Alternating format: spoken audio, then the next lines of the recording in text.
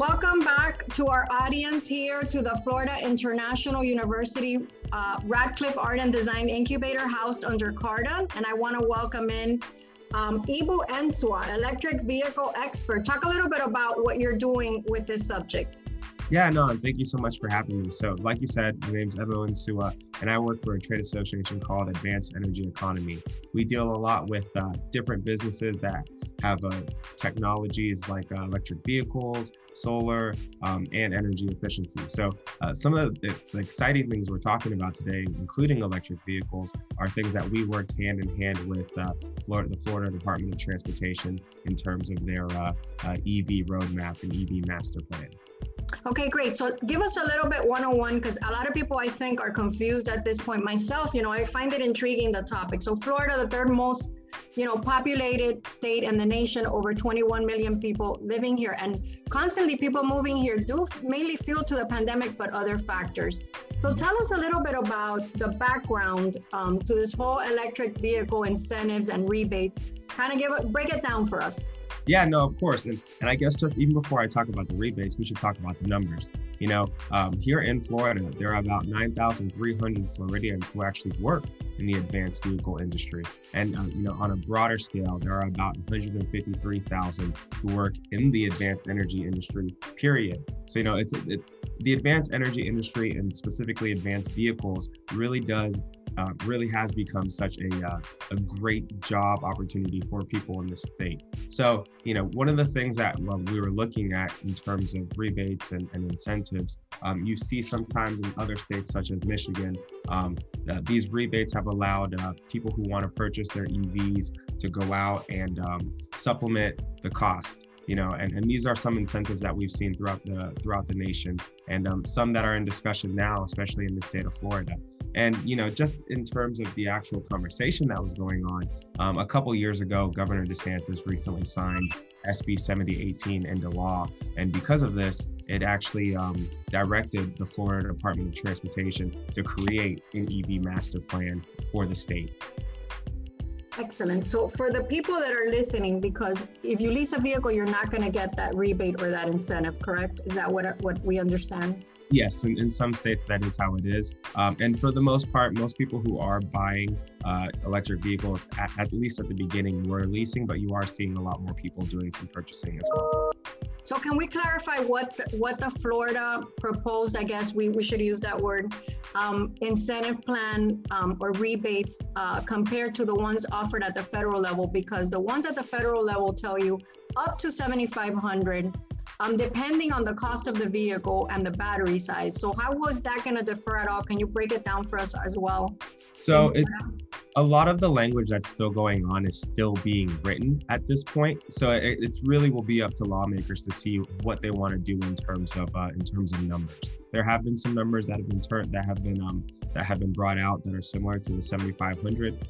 There are some that have been similar to 4,000. So it really is going to depend on what lawmakers are looking at doing this legislative session and beyond.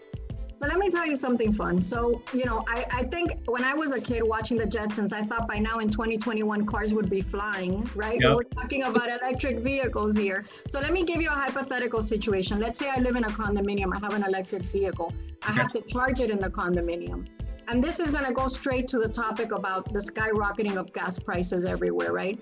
So what is the cost analysis here, or efficiency, if that's the right word, of the electricity that it takes up? Is my bill going to go up? Is the building's electric bill going to go up? And how does that make me save any money if I'm not using gas? Like, kind of give us an overview. Yeah, so your electric bill in that case would not go up. In fact, it's actually kind of beneficial to the grid itself. Depending on how your condominium or depending on how your utility is set up, there are a lot of different pilot programs that are being put in place to kind of supplement the stress on the grid. So in that case, your electricity bill won't necessarily shoot up. It may be a little bit higher, but it won't necessarily shoot up like some people claim to say. It really is.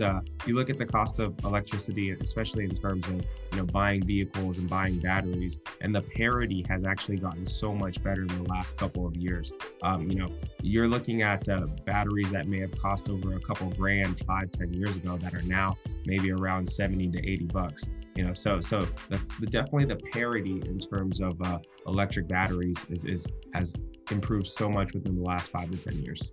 So what do you tell the people and I have this conversation about electric vehicles, right? So what do you tell those folks out there that say, well, the electric vehicles may not necessarily have to pay for tolls and things like that as part of these incentives/rebates that are going to be offered, right? Mm-hmm. What do you tell those folks, those people that own regular cars with gas? You hear this conversation a lot, especially nowadays, depending on the state's adoption level. A lot of people are kind of like, oh, well, EVs need to pay their own share. They don't contribute to the gas tax, but they do contribute to state revenues through different other fees, whether it's registration fees, whether it's tolls, and even through the taxes that they pay on the electricity they use. It is important to note that, if EVs are currently relatively new to the state of Florida, and they actually do make up a very small portion. We need to make sure that if we are putting a fee in, it is one that is actually treating drivers fairly and not just a punitive fee that's come out. There are a number of different organizations that have been working on some type of formula that can ensure that EV drivers are actually treated fairly and they're actually being charged an equivalent amount that they would pay in gas taxes that are at the current rate. Because we've seen that in some other states where punitive fees, whether it's $250, $350 have been put in place, the next year, EV adoption and also EV sales plummeted greatly. So we need to make sure that whatever fee that we are putting forward, we need to make sure that it's actually fair and it's actually accurate in comparison to the same thing that the gas drivers are driving. Talk a little bit about the environmental impact, because people, the ones that are out there trying to save the environment and the global crisis, right, with everything that's happening, what do you say about the batteries? Because at some point, do they die? Do people get rid of them? Talk a little bit about that. So there's actually a lot of different technologies that are coming forward in terms of batteries, whether it's making them interchangeable, whether it's making them, renewing them and making them be able to use repeatedly. So you are seeing that kind of technology happening. But in general, electric vehicles are a lot more environmentally friendly than your ICE or internal combustion engine vehicles. Some of the other things that we look at in terms of these vehicles is with electric vehicles, you're not doing all this different maintenance on it. You don't have to get an oil change every couple of months. You don't have to do some of these other regular maintenance checkups that you would be doing because there's no gas in that vehicle. So there's a lot of different benefits that you can see from using an electric vehicle in comparison to an ICE or internal combustion engine vehicle.